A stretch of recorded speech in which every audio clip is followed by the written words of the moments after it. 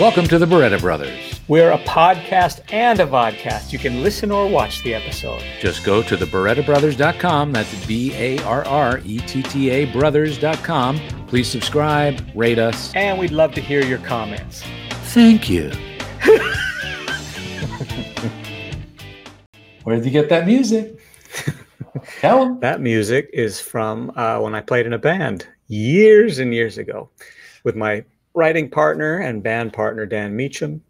The band was called Babylon Sound. The song is called Today.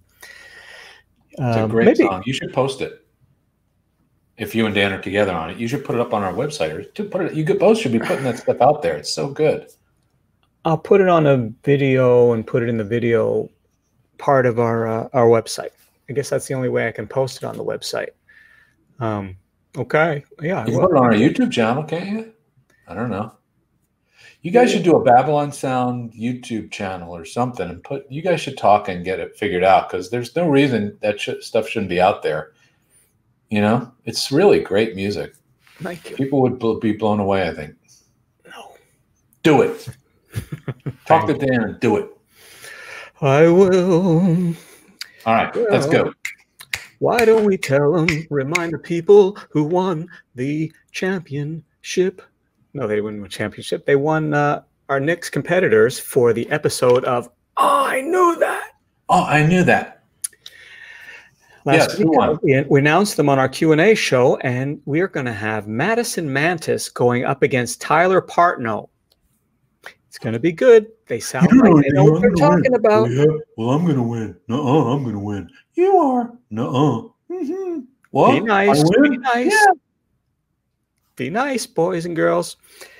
And the questions are provided by toughpigs.com, so you know it's going to be tough. Thank you, Tough But Pigs. we don't know when that episode's coming up yet, but we'll let you know. All right. Why don't we tell them who's coming up, though, on September 5th, gang? Ricky Gervais. Ricky Gervais. I just watched the whole second season of Afterlife, which is pretty cool. Really great. You need to watch it. Oh, yeah. Last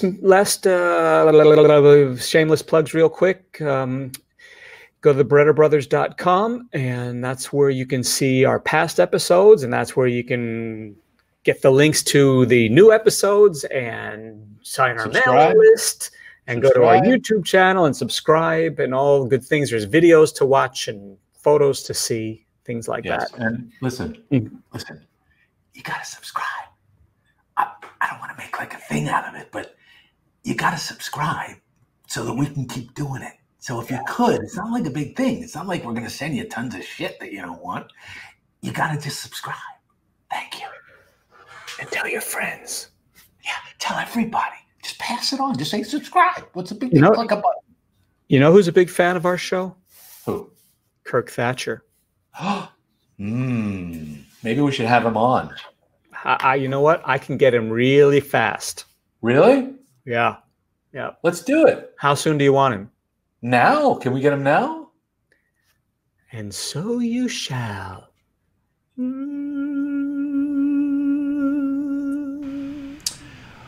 Well, he is here. Gonna have to live with it. I know. I asked him, like, could he do it another day or maybe, in a few months? Hoping he might get some other things booked and not be able to do it. Yeah. I mean, he mentioned he had some things, and I said, okay, go. It's okay, go. But I don't know. He's going to do it anyway. So, well, should we bring him on?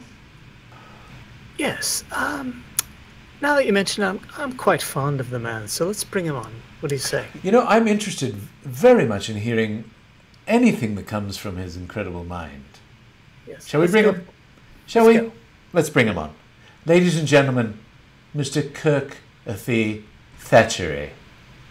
Oh! Hello, boys! Hello! How are you? I was just perusing the works of the immortal bard, as I am wont to do during these long days of quarantine, keeps the mind sharp. As we called him on campus, Billy. Yes. Very droll, Genovese, very droll, yes. Kirk, It's lovely to see you, I must say. Marvelous to see both of you. I must say, you're both looking quite well. I return the compliment, my fine man. Oh, tell us. Yes. Where did it begin? Where did it begin in the Thatcher family with you? Let's speak origins. I was born when I was quite young at the time, so I don't remember much. Yeah. I was raised in the Los Angeles area of Southern California, where Hollywood was quite nearby, adjacent, you might say. An Angelino? What's that? An Angelino. Yes, a native Angelino by birth. Third generation upon one side, actually, which very rare. Yes. Very rare, yes. And you'd think I would have a better tan. But no, I'm afraid that is not the case. I'm as pale as the belly of a fish. But now, were there other Thatchers? Other siblings? Yes, I was raised with a brother, Jeffrey. Jeffrey. He is in the construction industry. He builds and remodels homes. Now, a G-E-O-F or a J-E-F-F? It's the more Americanized spelling of J-E-F-F. And we're as different, as they say, as chalk and cheese. I'm afraid I'm the cheesy one. And was he the senior or the junior? No, he's exactly 11 months younger than I am, almost to the day. Ooh, Mom and Dad were busy. Mom and Dad were busy. Well, actually, we were adopted, so they were very busy just keeping tabs on me. And they were rather foolish to bring another son into the mix, but they did. God bless them, because it was not easy. Wonderful. So you were adopted, you say? Yes, I was adopted. I do say that because it is indeed the truth. And that's quite interesting. And as an adopted child, growing up in the Los Angeles area, was it fun? Well, I take issue with the term growing up. I did age. I matured, if you will, but that doesn't mean I am mature or aged. Yes. It was fun in that I was interested in the cinema as not only a diversion, but also as a career. So seeing that there were indeed vocations and avocations in the industry of cinema, or film, if you will, I was... moving pictures. Yes, exactly. And also the television was quite popular as a child. And I realized that not only did I enjoy viewing these productions, but I was also quite curious and interested in making them. I don't have a clue as to what you're saying. What does it have to do with being adopted? Oh, you asked if it was fun. Yes. It was fun because Hollywood was nearby.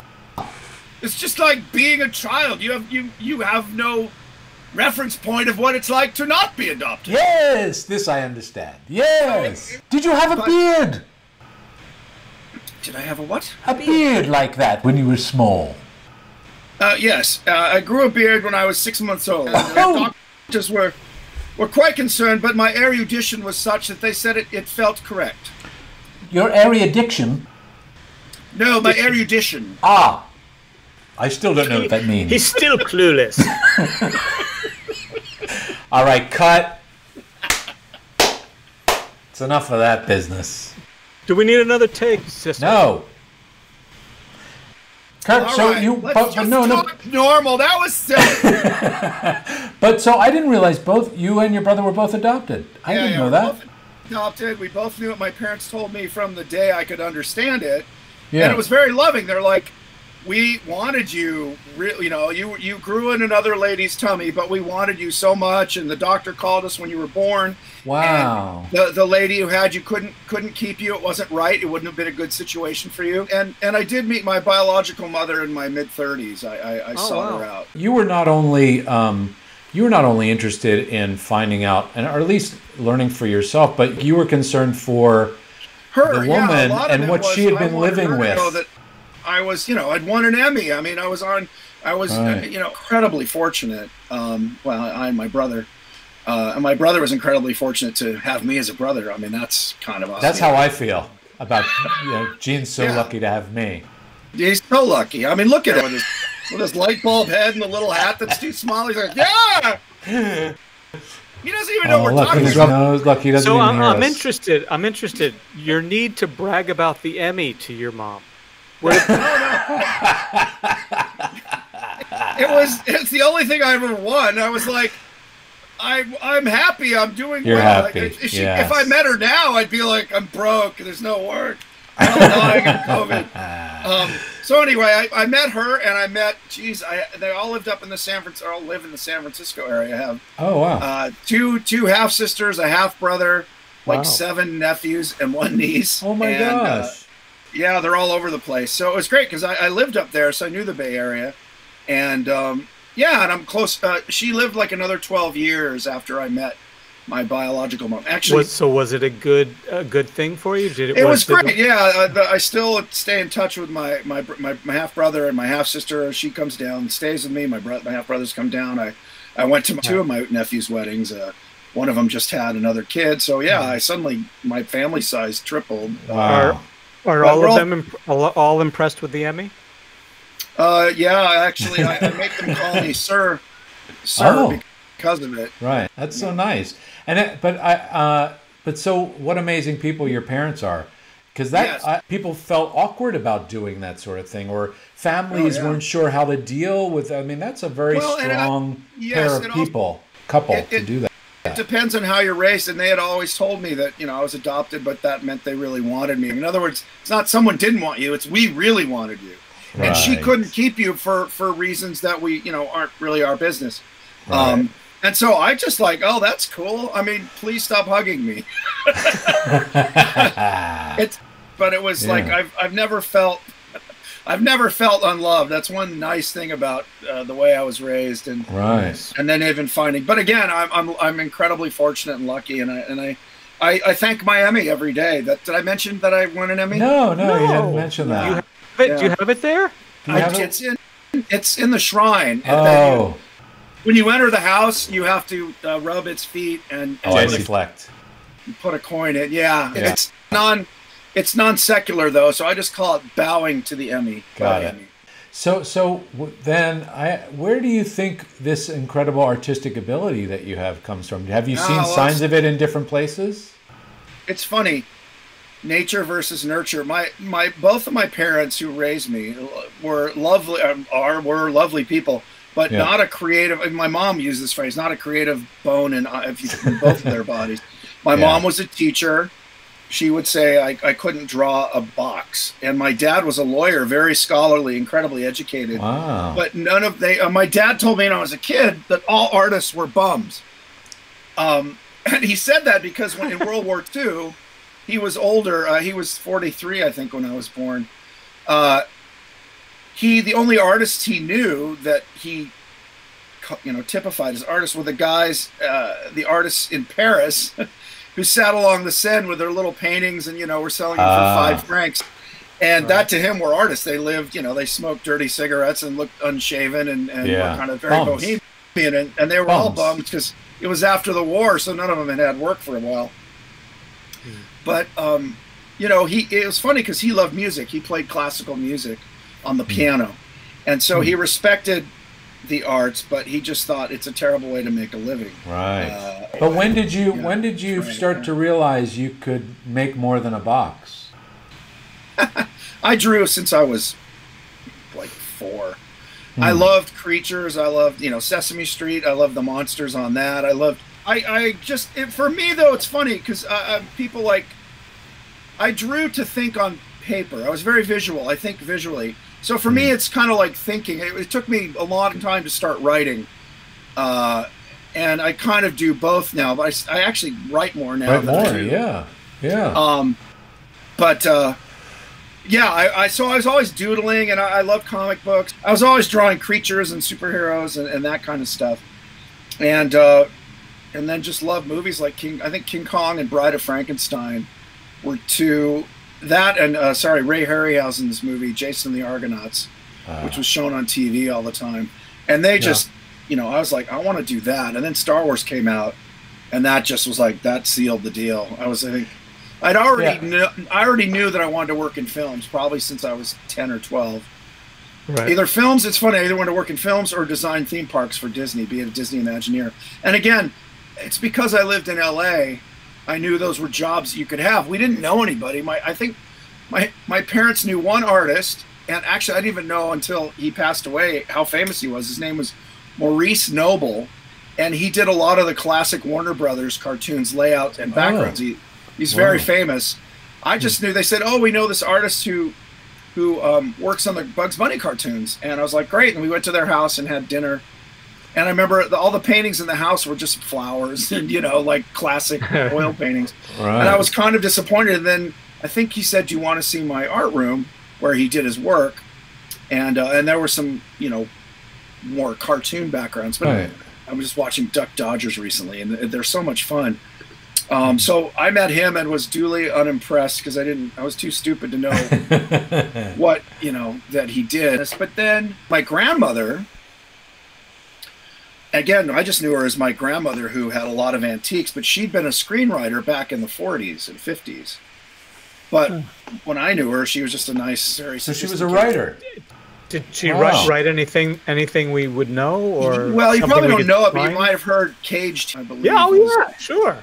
I think, let me just double check, because she wrote I think I was under the impression she wrote one of the first women in prison movies, because she had been a journalist and she'd actually been incarcerated for false pretenses to live amongst inmates for a couple months so she could write this article about what it's like to be in a women's prison.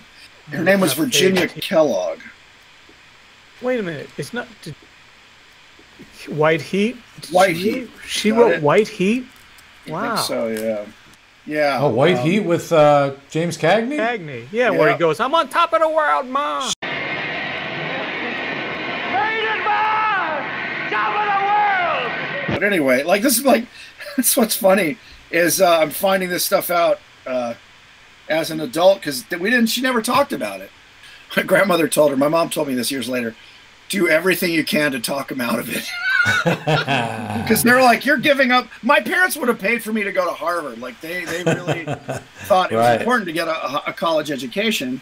Right. And I was like, I can go make Star Wars movies. Why would I want to waste my time at college? Yeah. And so my grandmother said, you know, talk him out of it. And then my mom said, well, he's got this offer to work at Lucasfilm. And my grandmother said, to her credit, she goes, well, if he's that talented and that driven, then he'll probably do okay. And that's exactly what's happened. I've done okay. Oh, come on. Amazing. So what was the first like big thing you went, oh my God, I'm doing this? How am I here? Jedi. The Jedi. I got just very lucky. Again, living in LA, my mom came home from church one day when Star Wars had come out. It had been out for maybe a month or two. So it was 1977. And she came home and she said, hey, I met a gal at church whose son worked on Star Wars. And I'm like, nope, that's like, what did he do? Or what's her name? She goes, her name's Johnson. I think her son's name is is it Joe Johnston? She's like, yeah, that's it. It's Joe. I said, I have his sketchbooks. He's like, he designed the spaceships and storyboard. I mean, he's the guy I want to be. I want to do that, you know? Wow. And so next Sunday, I'm all dressed up, nice tie, and comb my hair, and I go to church, which I didn't particularly enjoy doing. And I met her and, you know, asked her if it'd be all right if I met her son. And she said, well, yeah, I think so. I'll give you his number or whatever. She set it up. And so I called him, and he gave me a tour of ILM. Now, ILM was the effects facility that did all the special effects. It was about a mile and a half from my house. No way. So that was location, yeah. Wow. It was right near Van Nuys Airport, and I grew up, I mean, literally, I think I mapped it out once, and it was like 1.8 miles. So ILM was, I didn't realize that's where ILM was. It was in Van Nuys? Yeah, we're showing my stuff, and then every year I'd call them, and they moved like that. I think a year later in '78 they moved to Marin County and did Empire.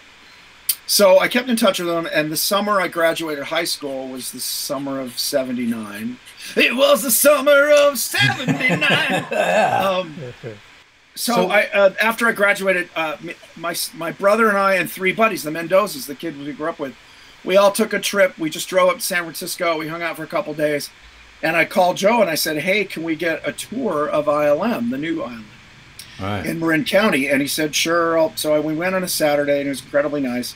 Showed us around. I gave him this monster I'd made for a student film.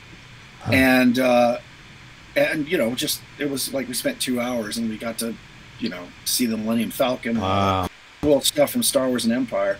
So got the tour and just was like, dude, whatever it takes, I want to work here.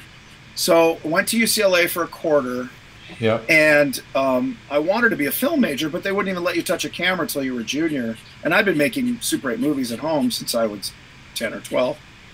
This is before the Emmy, by the way, Gene. If you hadn't won the Emmy yet. Right. No, it was coming, but yeah, that's. I can't wait to hear about. You know what? I'm anxious to hear about the Emmy when we get to that part. Well, I am. Hear all about that. Is it anywhere close by? It's right here. Actually, it's an Emmy from the planet Zorlon. That's what they looked like back then? Yeah. Well, it's from Zorlon. It's not an Earth, a human Emmy. Oh. I see. His actual name is Imalakan, and so they just shorten it for Emmy. Us English speaker, all humans, to say Emmy. Yeah. Got it. Anyway. So you're in awe, and you're seeing Star Wars things, and you can't wait. I said, I want to work here. I go to UCLA for a trimester, and then I call him up. I've told this story pretty much every time I do an interview because it's a good story. Well, I don't want to hear it. Yeah, okay. So anyway, I get the job. We've heard it. So I get the job and I move up. I start working on Jedi. And then a lot of stuff happened, and then you directed. And then you got your Emmy. Then I won an Emmy. Yeah, around 1998. Well, it's been great having you here. Thank you. Yeah. You've done wonders. Well, wait a minute. I want to go to the gallery. Come on. Let's go to the gallery. I want to actually go to the gallery. Should he pick a number like we've done? Yeah, but let me just, since we've been talking about it. Oh, there I am. Look, I was cute. I didn't weigh 300 pounds then. Is this from the same? That's Jedi, yeah. That's me on the deck gun in Yuma, Arizona, where they built the exterior of Jabba's barge. And somewhere in the Lucasfilm archives, there's a picture of me with Carrie Fisher. Carrie's in the Princess Leia outfit, and she had an SCTV button. SCTV. Oh, really? Really big. And she had the button on her butt, on her bikini bottom. And she's Ralph Nelson, who was the still photographer, and he and I became friends and just goof around. So anyway, we were just bored one day there's a picture of me somewhere like going. Oh, that's funny. Yeah. So is this from the same thing, right? So this was before we started shooting, when we made all the creatures. So most of the creatures were made in Marin County at the creature unit. And that's me and all of the Admiral Akbar creatures called the Mon Calamari. I painted all of them except for Akbar. Phil Tippett, who designed him, painted that one. And then I set up the paint shop and ran it. I painted most of the creatures that came out of the Marin County shop. I would say over half of them. I was basically hired as a technical, I think my title is creature technician. I kind of did everything. I molded, made molds, casting, painting, finishing. That was the bulk of it, which was a lot. I set up the paint shop. I did, I would say probably, if you're going to cut it up into jobs, it would have been like half molding and casting, half painting. Wow. And then finishing was where you take it and you finish, you're gluing hair on or whatever. How cool. Okay, let's play. We're gonna play Pick a Number. You want to play Pick a Number? These are moments from your life. Okay. So we're gonna jump around. Between 1 and what? 1 and 37. 25. Number 25. He's gonna pick 25. Number it's 25. A bingo. Did I make a bingo? Oh. Bingo! Tell us about this photo and this moment. That's my child. Yes. She's much bigger now. This was the publicity shot for Jim Henson's Creature Shop Challenge. And Snizzy was a character I designed for a show called Aliens in the Family. Yes. And so from your history, what we were just talking about, when you were judging Creature Shop, you pretty much understood every element of what your contestants were doing, right? Yeah, it's funny. I was just completely amazed at what they did in the 3 days they were given. In fact, I was like, geez, I mean, we hear where I was like, look, it shows up and it looks like something. And it's funny because the producers were always in our ears. Okay, Kirk, well, now say something you didn't like. I'm like, I did not like any of it. It was like amazing. Well, what would you have done differently? Okay, well, why did you paint it flat green? I mean, it's like, well, I know the answers because I had 14 seconds left and I'm like trying to, finish it. But that was an amazing, I love that show. Best job ever. I know the winner was working for Henson for a while. Is he still part of the year? Still is. He's been there 5 years. Yeah, Bobby. He was a perfect fit, too. He was the exact right guy to win. All right, let's see something else you do. Yeah. All right. Pick a number. 17. Number 17, you sure? Absolutely positive? Clothes? Is it from my Tasteful Nude series? What the hell from? Oh, my gosh. You dug deep. That is from, there was a movie called House, which was a comedy horror film written by my friend Ethan Wiley, who worked with me. He was a Marin County guy who worked on Jedi with me and then on Gremlins. And he had written the screenplay at UCLA. We knew each other from UCLA. So when he sold the script, he brought me in to design the creatures for it, to do the conceptual design. Yeah. And so I did a bunch of creatures and characters. There was this big zombie Vietnam vet and stuff. But this is my friend Shannon Shea, who I'm still really good friends with. And the gag was, back then there was Fangoria magazine, and they always show like Tom Savini or Rick Baker working on, usually it was a cut-off head from some slasher movie. Oh, right. So that's just me sitting up against the table, and Shannon is there with a sculpting tool looking like he's finishing it. Yeah, I love that. We did work on Star Trek 4 too, but I think that was from the house shop. Cool. All right, pick another number. 24. Number 24. Yes, we could do that. I love this. I can't wait for this. You ready? Uh-oh. Ah! Yeah. These are deep. These are deep cuts. This is the best interview I've ever had. I really want to talk about Star Wars, Star Trek, and Muppets. Well, you're picking them. It's in the air. So Cat's Eye. Tell us about Cat's Eye. Yeah. So this is a fun story. I had come back to LA. I'd finished Gremlins. I worked on Gremlins for about 9 months.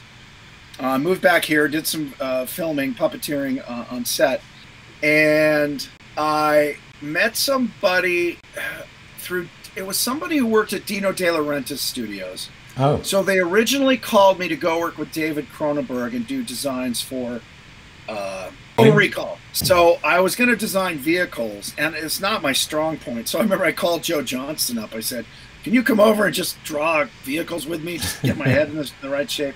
So he did, because he's a pal. And then that project got shelved, but they said, we like you. There's another project we're doing called Cat's Eye, which is a Stephen King anthology. Would you want to design the creatures for that? I said, sure. So they sent me a script, and there's this little goblin-y creature in it. And so I did about 22 different, I said I start with the head, because we know it was going to be a guy in a suit. That was established.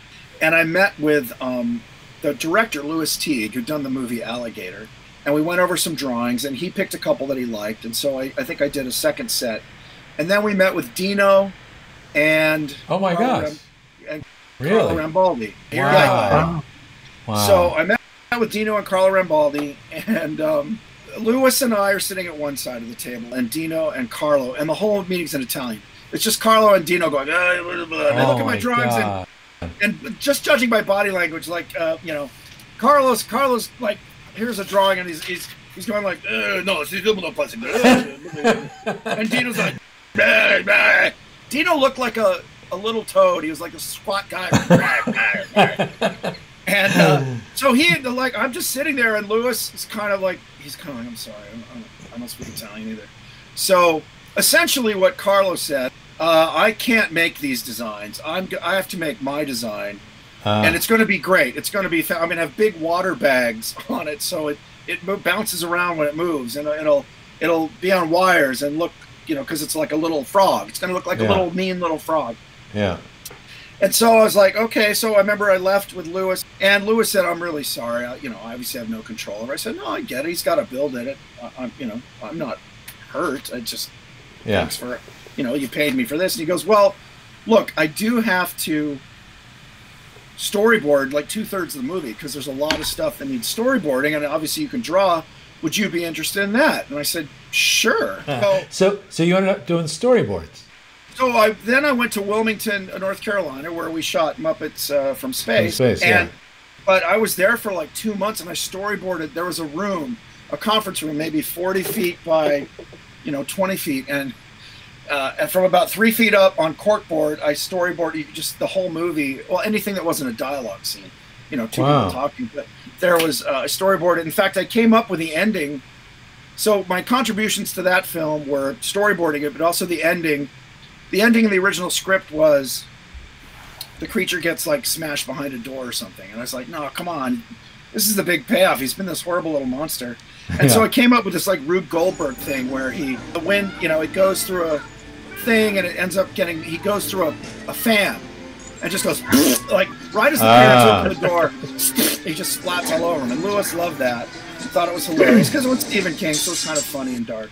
Right. And so I storyboarded and kind of wrote the big payoff for that. And then as a thank you, the art department, I became really good friends with the production designer, and they named the family the Thatchers. Drew Barrymore. So if you see there's a shot in the movie where you see the mailbox and it says Thatchers or the Thatchers. That was their little Easter egg for me. So I thought that was sweet. So we've both storyboarded at Sony Studios in Wilmington, North Carolina. What did you storyboard on? Muppets from Space. Oh, I did. Were you there when I was there? I was there like the first 3 weeks or something. Oh, I was there like after. You came after he left, When they gave up storyboarding and just rewrote every day. Yeah, we made it up when we would get there. Oh my God, that was crazy. All right. All right, pick a number. So let's see. 7. Number 7. I'm going with multiples. 7, 17, 24. Classic. Aha. Now we're back to what we talked a lot about. Yeah, now so people know. Yeah, Star Trek 4, that's just, they took, the publicity guy said, let's just take some fun pictures. There's one of me holding a Wendy's bag for some reason. And like Mountain Dew, or they were just, I don't know what that was all about. But this is just me goofing around with Bill Shatner. So what I found out in my research today was that you wrote the song you're listening to on the radio and played it. I wrote it and sang it. Cool. Wow. Did you play an instrument on it as well? No, I couldn't. I had no interest in playing instruments at that time. But I wrote it, and it was basically like, just right. I mean, I could sing it. And so the sound effects editor and sound designer, Mark Mangini, played guitar. Most of the sound guys were musicians, so he wrote the 4-chord guitar thing and played it. And then we had a bass player and a drummer, Aaron Glasscock, another sound editor, played the drums. Recorded it in the hallway, so it sounded crappy. Yeah. So we shot the scene. I didn't know I was going to play that. When we shot the scene, there was nothing. That's just me going. Trying to do like what I knew a punk beat was. I was like, and so we recorded it, and then Leonard came in to listen to some whale sounds or futuristic whale sounds, and I said, hey, we got the song demo for you. So I remember he put on headphones. We played it for him, and his face was like. And it was only like a minute and a half long. He takes the headphones off. He goes, it's terrible. It's awful. And I'm like, I was thinking, he hates it. He goes, so it's perfect. It's a good thing? Right. Yeah. Right. So that was great. And I got to do so much. I mean, that was an amazing. Leonard. Go ahead. No, sorry. Go ahead. I was just saying Leonard and Jim. Leonard Nimoy and Jim Henson were two of my favorite people to work with. They were so generous with giving me responsibility and just letting me do stuff. And letting you be yourself.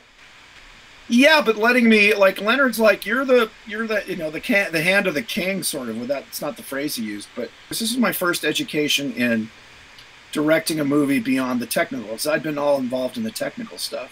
Mm-hmm. This was about, and he came as an actor, and he was a very warm, kind of emotional person, not a big tech head. So he trusted people. And on Star Trek 3, he told me, he felt like he'd been really given the runaround in the special effects department, particularly. And so I had just come from ILM like a year earlier, so I knew everybody. So I got the job and was sort of his right-hand guy, and then they made me associate producer. He told me, I want to make you associate director, but the DGA won't allow it because there really is no associate director, and you can't be an assistant director. Right. And if you're an assistant to the director, that's what the lady who answers his phone did. So I was like, look, I don't care. I'm happy associate producer. But I got to write dialogue for that movie. I came up with gags, write the song, the talking to the mouse, hello computer. That was my joke.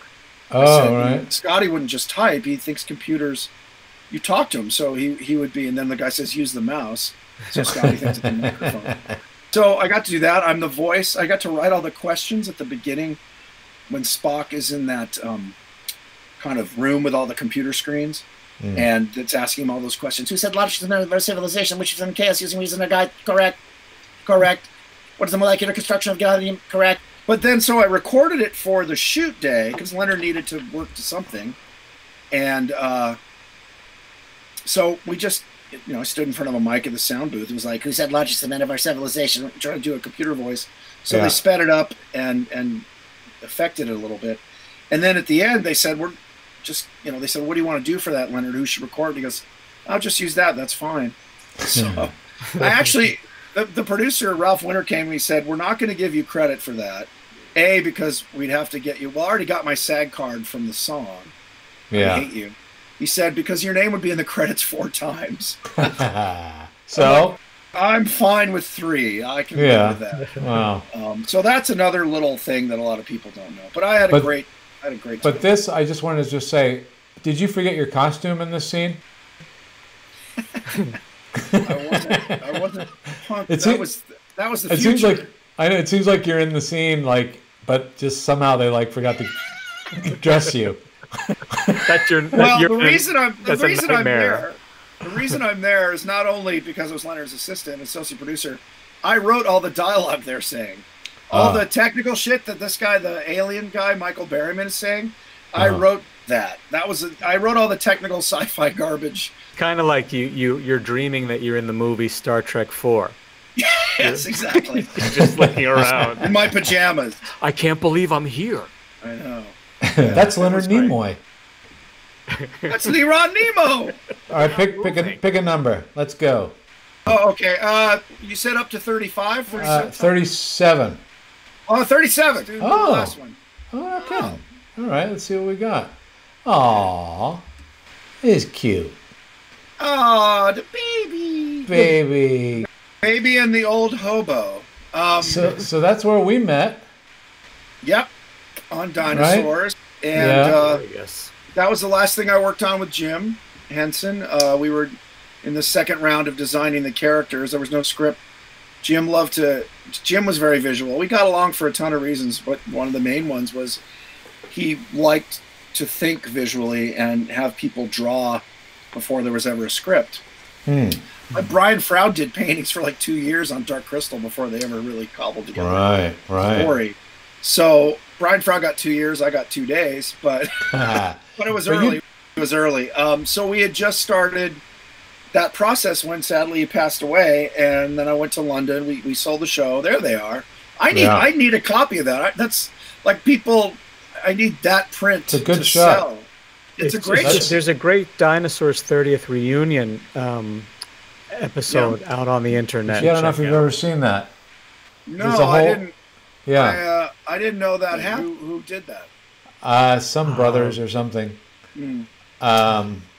Anyway, did anyone on it win an Emmy? You know what? I think there's a guy on there who wins. Who won one, I think. Really? But he wouldn't come on. He snubbed us. Well, those Emmy winners. You just told him it was us. They live in rarefied air.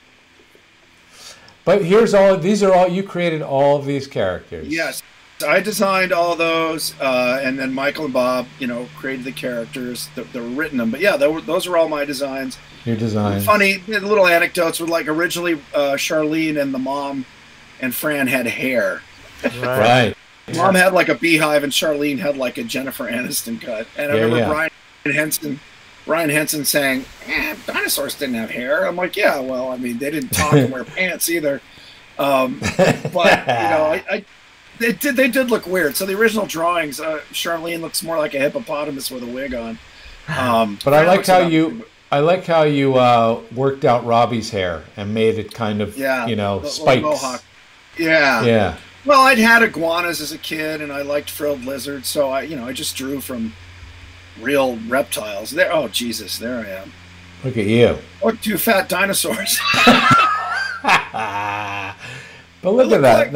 Look like Bruno Kirby if he was it was like a Macy's float. Okay, here's a dinosaur. I got your freaking dinosaur right here. Bruno Kirby. If Bruno Kirby and Dan Haggerty had a baby. Exactly, Bruno Haggerty. Yeah, that was the original drawing for Earl right there. You brought so much. I mean, look, everyone brought a lot, but you brought so much to that. I remember when they auditioned performers, and people did different characters, and you came in and you did Earl. And I remember originally it wasn't going to be you. We all watched the tape, and Michael and Bob and I and anyone else in the room was like, why shouldn't it be that guy?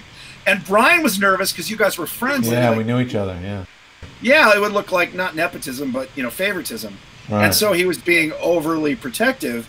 And I remember Michael saying, "Look, I don't care if he's your brother. Like these guys, that's the character." Well, I auditioned too, but did you? Apparently, the brother part didn't work. It was easier if you were in LA, Gino. Actually, I was. I was there the whole time. I know. Just giving me. But I did hear some of that, but I never. I need to add.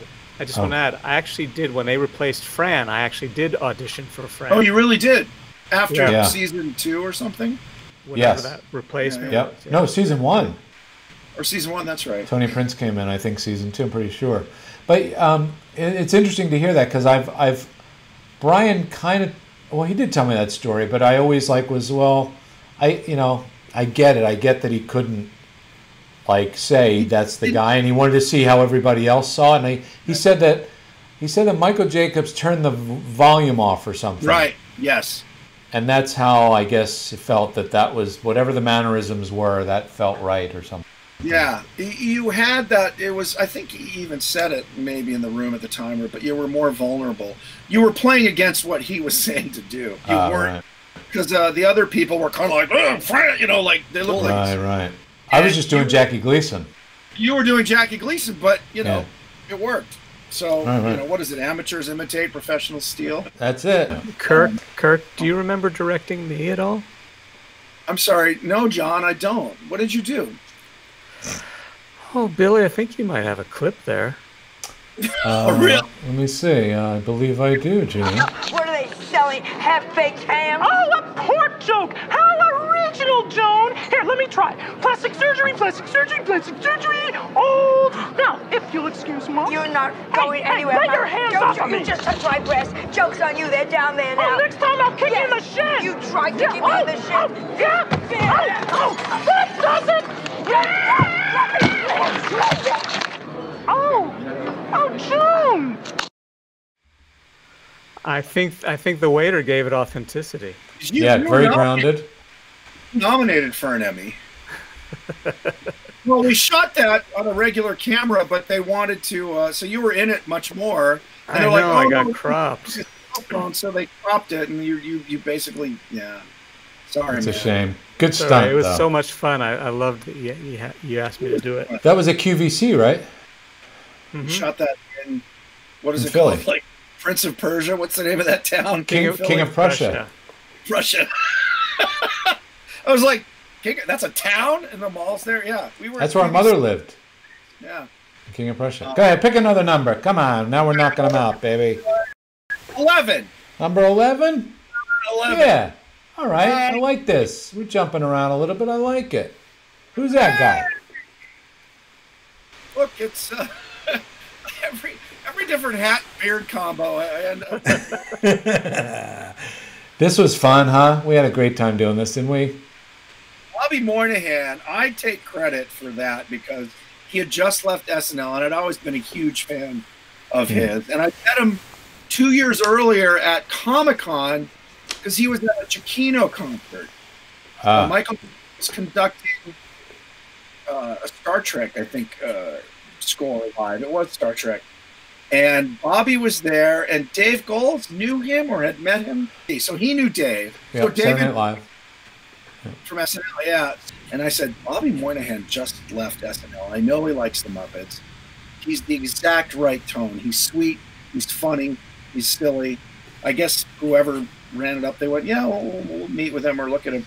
And then he was just such perfect casting. I don't think we mentioned that that's for Live at the Hollywood Bowl. Yes. Oh, we didn't? Oh, right. Yeah. And he went to the O2, did the O2 in London as well. He came with us. He couldn't have been happier. He was just so giddy to do it. I mean, it's most guest stars, as you know, like working with us and they have fun. But he was literally he probably asked for everyone's autograph. He was a huge fan. So the fact that tonally he's right, and he would have done it for free probably. Well, that was the thing. He really was the. He was like putting somebody from the audience on stage. That's what he brought, like that feeling of, oh my God, he really loves doing this. And it's such a sweet guy and funny. He's like funny. A Muppet. We always say there's actors who are Muppets. He's one of them. Yeah. He's just all right. We do a couple more? 29. 29? Like a bingo Are you sure? Yeah, it's from when you... It's... Yeah. Oh, that was... Yeah. That was so much. So we're not talking about directing. We're talking about your amazing writing. Oh, you're very sweet. So this is the only Muppet movie I wrote that got made, or co-wrote, I should say. I was very worked with Jerry Jewell, who, if you don't know, was the probably the first person Jim hired, and was the head writer on the Muppet Show, the original Muppet series, and another sweet, amazingly sweet guy. And so Christmas Carol come out and done well, and so they liked the idea of putting the Muppets in, period pieces, or not just being the Muppets doing a show. Yeah. And so we came down to two ideas. One was a King Arthur movie, and the other one was my pitch, which was, let's do a pirate movie like Treasure Island. I said, because the Muppets, I love the craziness of the Muppets, the weird characters, and kind of the absurdity. And to me, a big rollicking pirate adventure, with the Muppets kind of not actually really fitting in some ways, but Sweetums as a pirate just seemed perfect to me. We pitched it, and I convinced Jerry it was a good idea. And the original draft was completely bananas. It starts out like Treasure Island. Originally, there was no Jim Hawkins. Gonzo and Rizzo were Jim and Hawkins. Oh, based on the Christmas Carol thing, kind of? Was that, why do we always have to have a kid in the kids movie? I hated that. I said, especially human kids. So let's make Jim and Hawkins, immature, but they're Muppets. Because it's always like, oh, the stars are the main characters and the Muppets are the secondary characters. So it was originally Jim and Hawkins, and it's the first half was about the same. Squire Trelawney and had the Mr. Bimbo and all that. But then when they got to the island, it became like a road picture. Somehow this tiki god was invoked and chased them all down. I mean, it just went off the rails. So we did that, and I remember everyone's like, that's really funny, but it's too out there. So, try to bring it back more to... story. Yeah, the actual story. So we did, and I can't remember if they said we want a boy actor to be... So we basically gave Gonzo and Lizzo the same lines. We just added a human kid in there with them.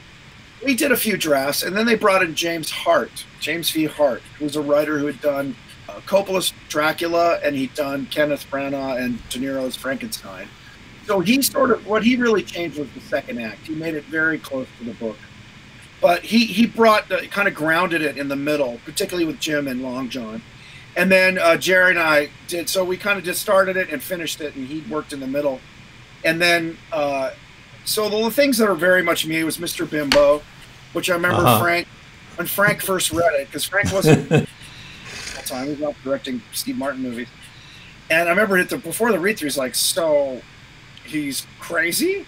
I'm like, yeah, he's the soft-headed, rich kid who's never worked a day in his life, So he has an imaginary friend because he was rich and didn't have anyone to play with. He's like, I don't know. I don't know if it's going to work.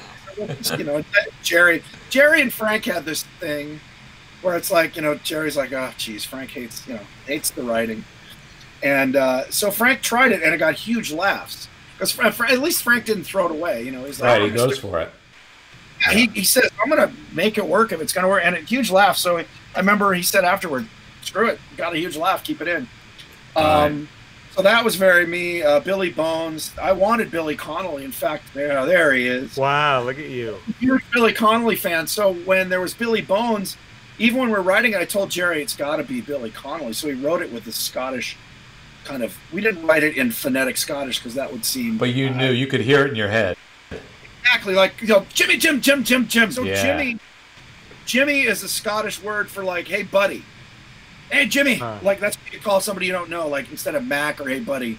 So we wrote it with his voice, and I remember with first read through we didn't have him yet, and I would read Billy Bones's part, and I'd do it as Billy Connolly, you know, and then I think it was Dave Goals or one of the big Steve or Dave didn't know who he was.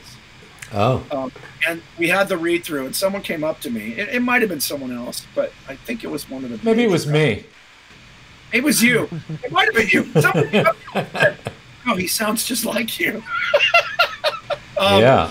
All the insanity. A Cabin Fever was all me because I was a kid, and I was like, when I'm a kid and you're seeing a movie and in the middle it's boring and they're talking about relationships, Right. and I flying, you know what? So I always want. So I know in the book they get. I think they call it being in irons where there's no wind, and they're just stuck at sea. I said that'd be great if they get. I called it cabin fever because that's what you call it when you're stuck in. So that became and Barry and Cynthia deserve so much credit. So good. Barry and I would just give them a song about going crazy at sea, and we'd write in some gags or something, and then they would just knock it out of the park. You know, in addition to your sense of story and characters, you always bring that extra just insanity. You know, to me, that's why it's a Muppet. But like, if we're gonna do a pirate movie and just doing Treasure Island, like, to me, why are you doing it with Muppets? I mean, to me, even Jim used to say, if you can do it with people, don't do it with puppets because it's 10 times harder.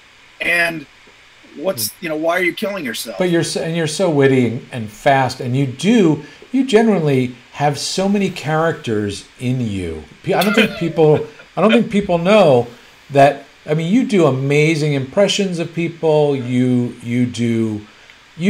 have tons of characters, and you understand character, and you're just such a breath of life in a writing room. It's just there's always something.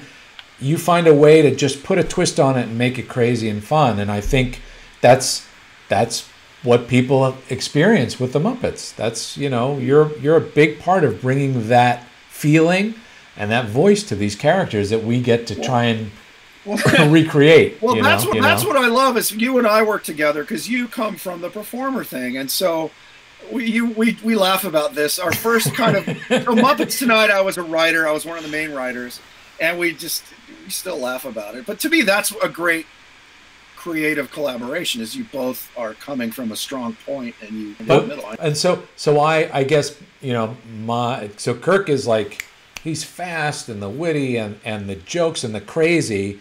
And if it's funny, you do it. It's funny. How can you not do it if it's funny? And I'm like, I'm in my Muppets Tonight time where I'm like, I've got new characters and I'm thinking about, the character work, and I'm being really like, does this feel right? And so Kirk and I would have these. We're on set. And Bill, so what drives me nuts about Bill, and why I love him, is like, he'll just throw some amazing ad-libs that everyone's dying, and I go, yeah, do that. Yeah, that's great. You're like, no. It's not, I'm not going to do that. And then you do something I'm like, just do the thing you did it, it's everyone's crying, laughing. So we'd have these arguments. I go, but Bobo wouldn't really say that. But it's funny. What do you mean he wouldn't say? He just said it. He's been talking there as a security guard. It's like we're having a reality problem. He did just say it. Yeah, he just said it. What do you mean? I love what you do. Do it. No. So no, it didn't feel right. But when you guys start, and any performer starts getting in their head, you lose the immediacy of it. And I think that is the push and pull of what we do. People, when people ask me about directing, a lot of it is the technical aspects and coverage and, all that. But the fun part for me, besides setting up the sets and all that, and once you walk on set, the fun of directing is making something come alive, that the paper is the blueprint, the script is the blueprint. And as a writer, I've never been precious about, my writing, because I'm not great. But to me, I've worked with great writers. But anyway. You're collaborative is what it is. You're open to collaborate. That's the part I love. The collaboration is like, well, here's what I'm trying to say. Let's play with it. And that to me is the fun. When people are like, it must be fun. I said, well, it's a grind. But the fun part is like when we're all in the moment and you guys are riffing on the intention. Right. And it's funnier. I mean, just to bring up something contemporary, Peter Linz with Joe the Weasel. Joe the Weasel. Joe the Legal Weasel was a one-bit character for one scene. Yep. And we were just there, and it wasn't really funny. It was just like, oh, yes. We originally, he kind of did it in New York, and sorry, I don't have to do that. Yeah. So we just started workshopping it. I remember Matt was there, and you were there, and we're all just... Yeah. And Peter just starts pulling it out of his head. Well, and he came up with that really serious. And also Jim Lewis threw out a really bad joke, and I think and then he did the laugh. Well, the pause, and then right, yeah. And then it became a serious lawyer with a really bad sense of humor. Right. Just the worst this guy's going to be, and the funniest he's going to, and he just found it. He started to find it, and you guys kept feeding him stuff. And that was magic. Like I remember I was all excited, like, yes. This is funny. We can use this. I think that's the biggest frustration for all of us is people come in and go, I can write the Muppets. Kermit loves Piggy, and Piggy wants to. The stereotypes. Kermit. Yeah. They just kind of go like, and Piggy's like, oh, a pig joke, and Kermit's like, oh, Piggy, you're crazy, and there's no, they're dead. They're dehydrated, mummified Muppets. Whereas when we're in the moment. And the characters come alive again, particularly ones you guys create out of yourself, which is obviously where they all came from originally. It's really that's the magic. But the thing that we've done that I'm really happy about, and starting with the Hollywood Bowl, after the TV series and a couple other things, let's bring the performers in early, because I know they're more than just people who read the lines. It's because Hollywood, particularly television, is structured now where the writers are king and the actors do what the writers say until it's season 5 and they know the characters well enough, and then they'll let them play.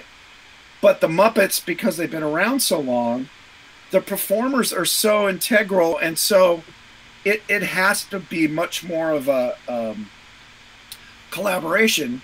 And again, that started with Jim and Frank and the other guys.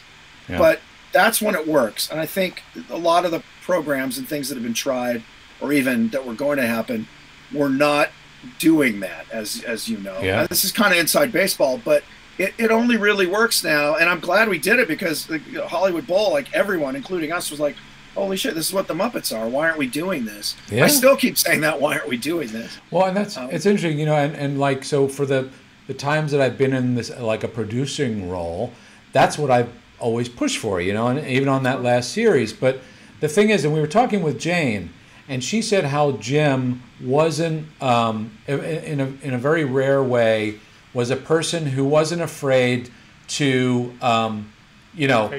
take a risk, and try something. And what we haven't had is someone who owns the Muppets, or is paying for the Muppets, that can afford to take a risk that they're not sure will pay off or not. And so we fortunately now are in a mode where we have people who believe in the process that you're talking about. Right. And I think that's that we're headed in that direction more. And Muppets Now is the beginnings of that, and has those aspects and that feeling. But I feel good that we're moving in that direction. No, and I hope we keep doing. And even on the Muppet Show, Jerry Jewell said, it was always the writers and the performers. And Jerry had this great line, which was, it was something wasn't working on set, like Frank would be like, it's not funny, or it's not working. Right. And Jerry said his go-to was, it was funny when it left this room. But they weren't afraid to. They weren't afraid to fail, you know, and that's where we're playing with people's money who are afraid that we could fail, and that's a hard thing to, you know, to just say let them go and do it. And it's working. It's because everything has to be a home run too. Well, of course, and that's Hollywood. That's not just the Disney Corporation. No, absolutely. That's why they just keep remaking. You know, are Kermit and Piggy going to get married? Some article just did something about, like, isn't it time to get another relationship at the core of the Muppets? Like, I've been 10 years. Can't they just be married and she's pregnant? Because I don't know why. Because to me, that would get everybody back. Because who doesn't want to see Piggy suddenly being a mother, but being a Kardashian? How about those babies? You could design some good babies. But, you know, I wrote one Statler and Waldorf joke, and it was in Muppets from Space. And I don't think did we actually do it? Was it in there? Something like, what do you get when you cross a frog with a pig? And what? Baby back ribbits. That's a pausing joke, and then Piggy would just belt him. Yeah, I don't think it got in the movie, but that was my kid joke. The joke I got in that people remember, which is weird to me, is Pepe was saying, if you do that, I will smack you. I will smack you like a bad donkey. Yeah. And to me, it's like saying, like, beat you like a redheaded stepchild, but his version of it. People quote that all the time. It's so weird. It was not a line I thought would be remembered. People tell me all the time. They say, I love that line. I say, I didn't write it. Kirk came up with it, and they... Well, so much of Pepe is you. I'm very proud to have a couple lines. It wasn't a weird line. Well, it's more than that. I mean, here's the thing. I think we've got to probably wrap up, but I just want to say one thing, and maybe we won't go on about it, but I just want people to know that if it wasn't for you, we wouldn't probably have Pepe. And the fact that you and I collaborated on that and came together based on Christina's aunt, who you met in England while we were doing Treasure Island, and we were riffing on her, and then we collaborated and started talking about what he could be, and that's, you know, you and I came up with who this character would be. And I love Pepe. I just wish we had some more time to do it, but you know. I love Pepe and Bobo. The Bobo scooter stuff. Oh yeah, that's fun. I just want to do a road picture with Bobo and Scooter. Just the two of them in a car going somewhere. Scooter's mom is in the hospital, and Bobo's I don't know. Anyway, I do have to go. Sorry. I'm very important. It's been really wonderful speaking with you tonight. It's lovely. Delight, boys. I didn't actually anticipate having such a jolly good time. Well, we must do it again. Oh, absolutely. But yes, we'd love to have you over for tea, and perhaps we could discuss other incredible awards and things that you've received over the years. Oh, I did win an Emmy. Did I mention that? Oh, I didn't know. What? Very shiny, yes. Congratulations. Well, it's been lovely chatting with you, Kirk Thatcher. Goodbye, chappies. Goodbye, love. Cheers. Thank you. So much. Love you. You guys. Thanks, man. Talk to you. Bye. Bye. There you go. That was great. Thank you. You're welcome. Wow. Mm-hmm. He's kind of interesting. Any other guests you want?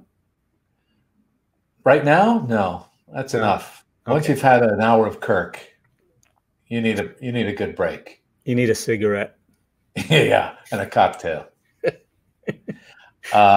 He's amazing. I don't smoke. Isn't it amazing though? All this stuff, like what a career he's had so far. I mean, man. I gave him a new nickname, Renaissance Punk. Renaissance Punk.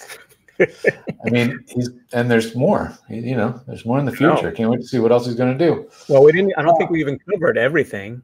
God no, we didn't get all the Muppet specials and all the social media stuff that he's directed. Just the Muppet stuff alone. There's so much that we didn't even get on or get close to. But